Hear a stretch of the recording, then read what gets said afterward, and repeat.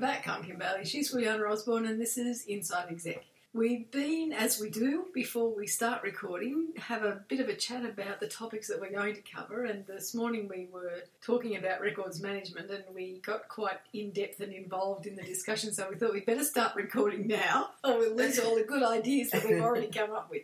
So today we're going to talk about long-term records management, and it is something that is obviously evolving in industry as we develop our digital systems. And what interests me most about the topic is the controls that we have over it in terms of how long we keep the records and where we keep the records, and also what form those records take. So not just about whether it's in a database or some proprietary software, but it's about the actual types of records we keep. So if we use a domestic example, perhaps we start thinking about, do we really need to have physical addresses, postal addresses and residential addresses for everyone for all of the records that we keep? I know it's going to be obvious that we need it for some things, but do we need it for all records? And how and what do we collect? And then that starts to lead us into how long do we keep it and where do we keep it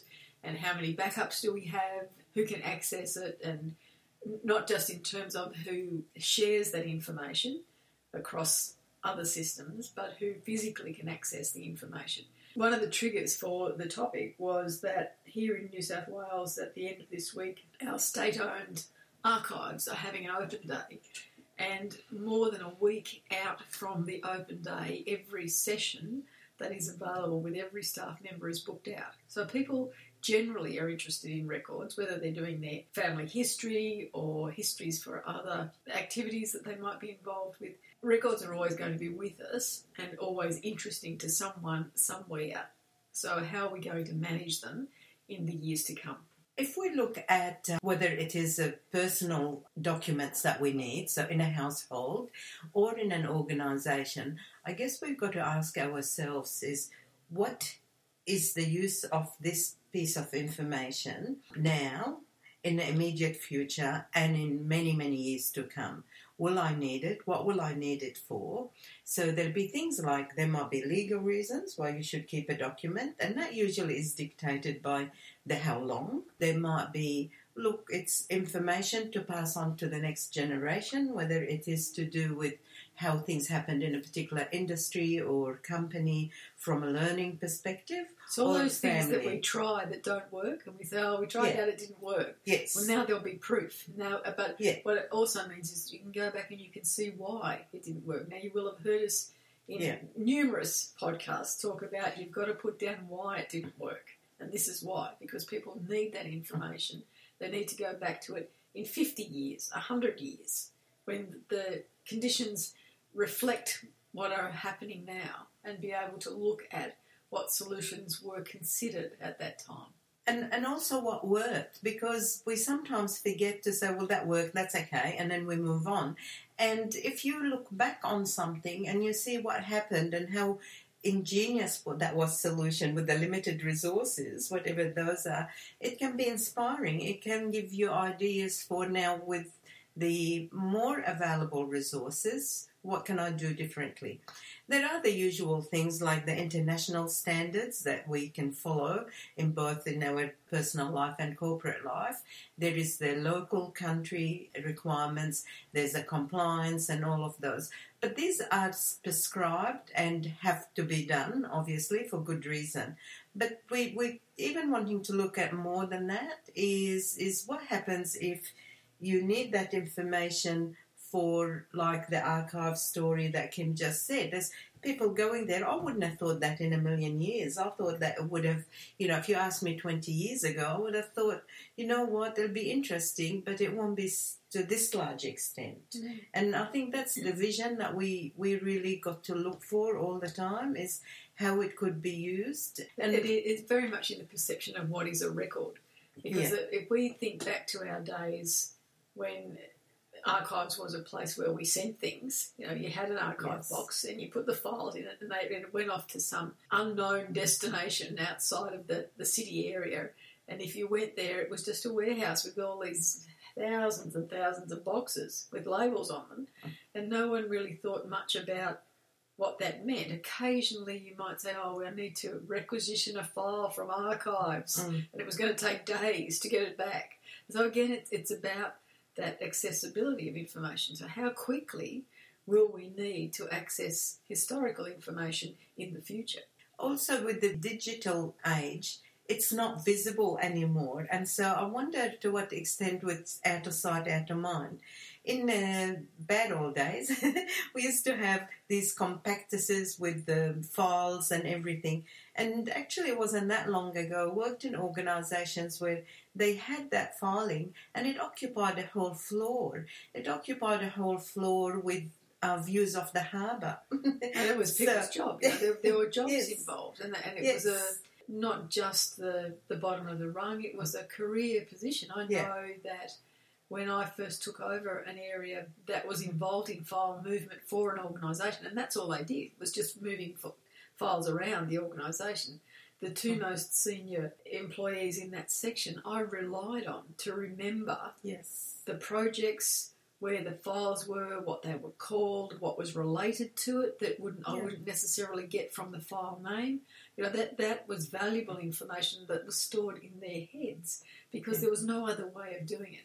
Whereas these days we might be able to have a database, for example, that had the project name and then it would have all the other related information. And so anyone could go in and put in what was related to that project that they might have worked on or that contributed to them being part of that project. So we've got more information available now, which I know you will all understand, but it's not just how we use that information, but how we save it so that it remains relevant. That's right. And also, like with that example of clearing up that floor, that, you know, you started off by scanning hard documents, and now the technology is so advanced that we should appreciate it and we love it, but we also can't take it for granted. It's not just, that's fine. Even talking about the clouds, putting stuff in a cloud, that's going to have a space capacity as well. We've got to think about what we really need to keep, in what format can we keep it, and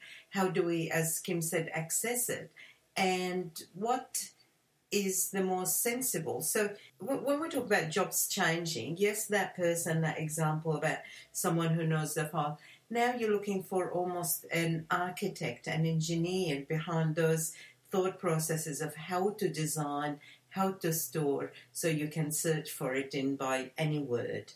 Underlying all of that is the cost to organisations, the financial investment that they have to make in not just having records, but in maintaining them and then accessing them and keeping them secure. So whilst jobs might disappear in terms of the numbers that would be managing records, there is still a substantial financial investment that organisations have to make into the future, because what they're investing now only covers a certain percentage of being able to access this information now. It's very much more about their long-term investment in having that information accessible, having those records accessible. You talk about privacy and you talk about security. You only have to think of when something goes wrong, how disastrous it is.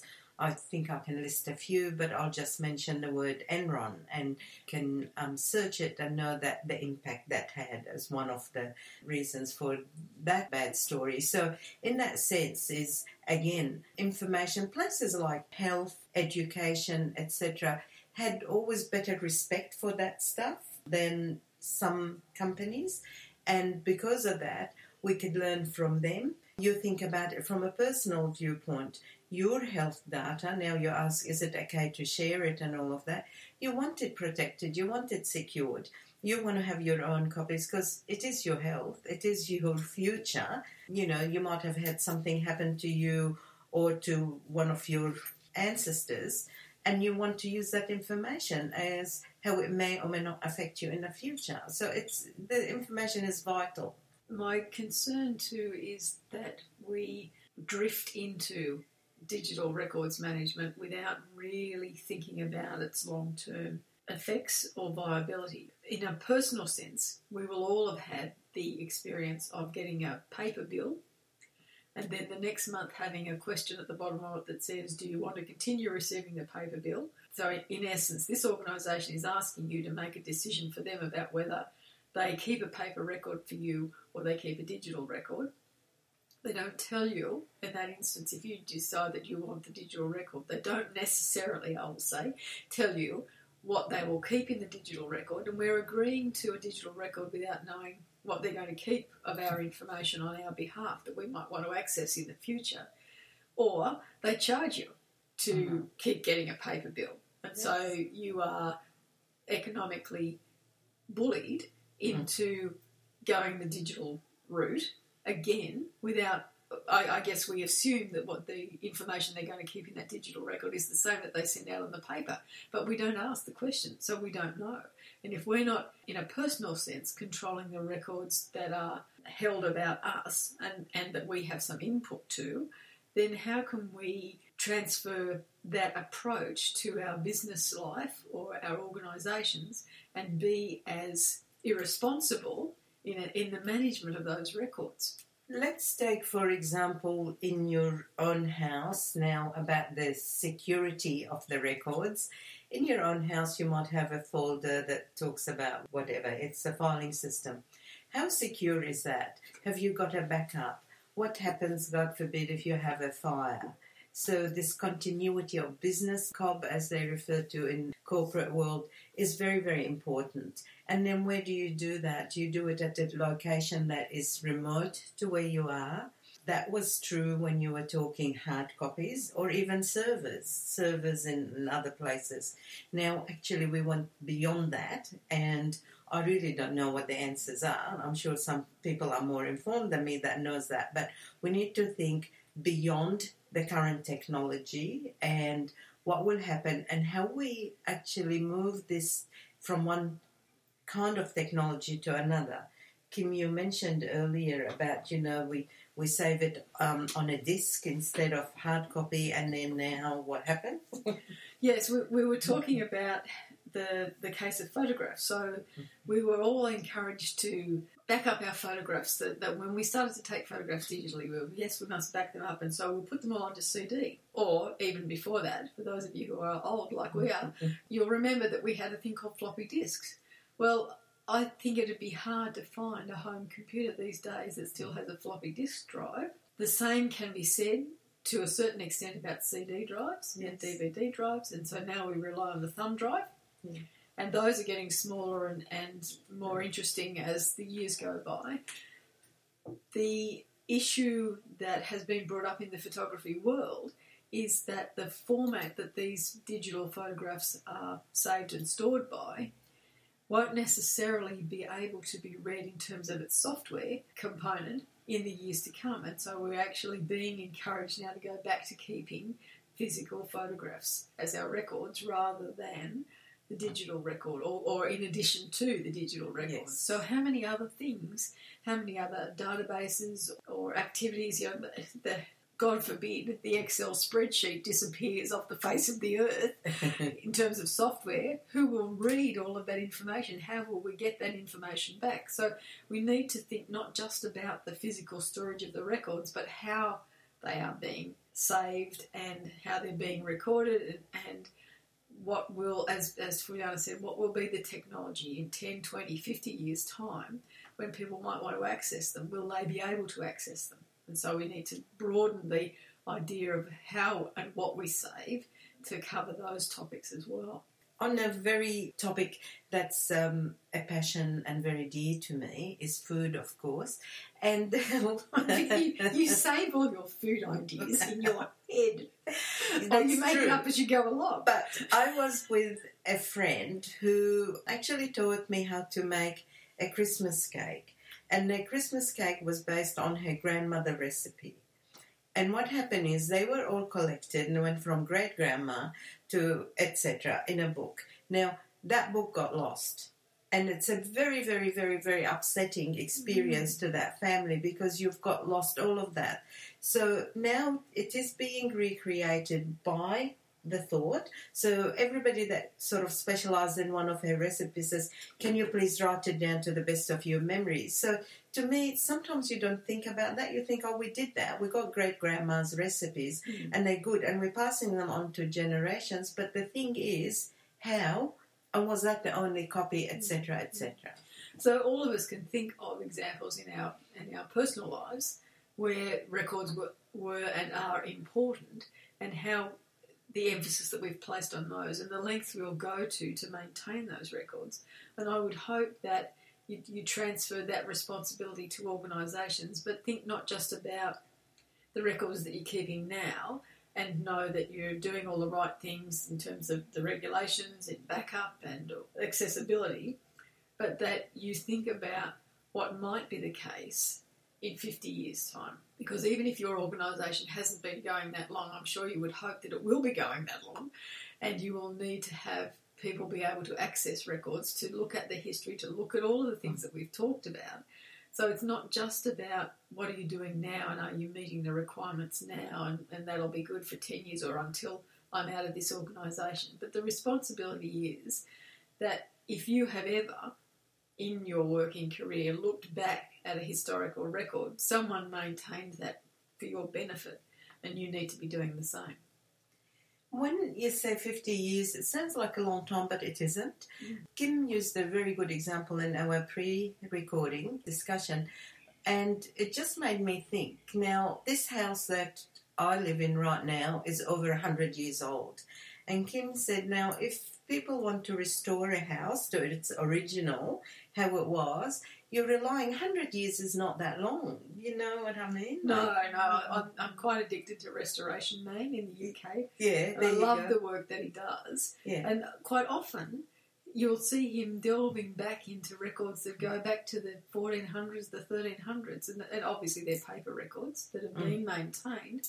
But they're important to the people who are doing the work on the house now to know the history of it, to know what it was used for originally, where rooms were originally, how it was built originally. So in that sense, we all have a responsibility to maintain everything around us that we have influence over, so that someone in the future will benefit from that care that we took.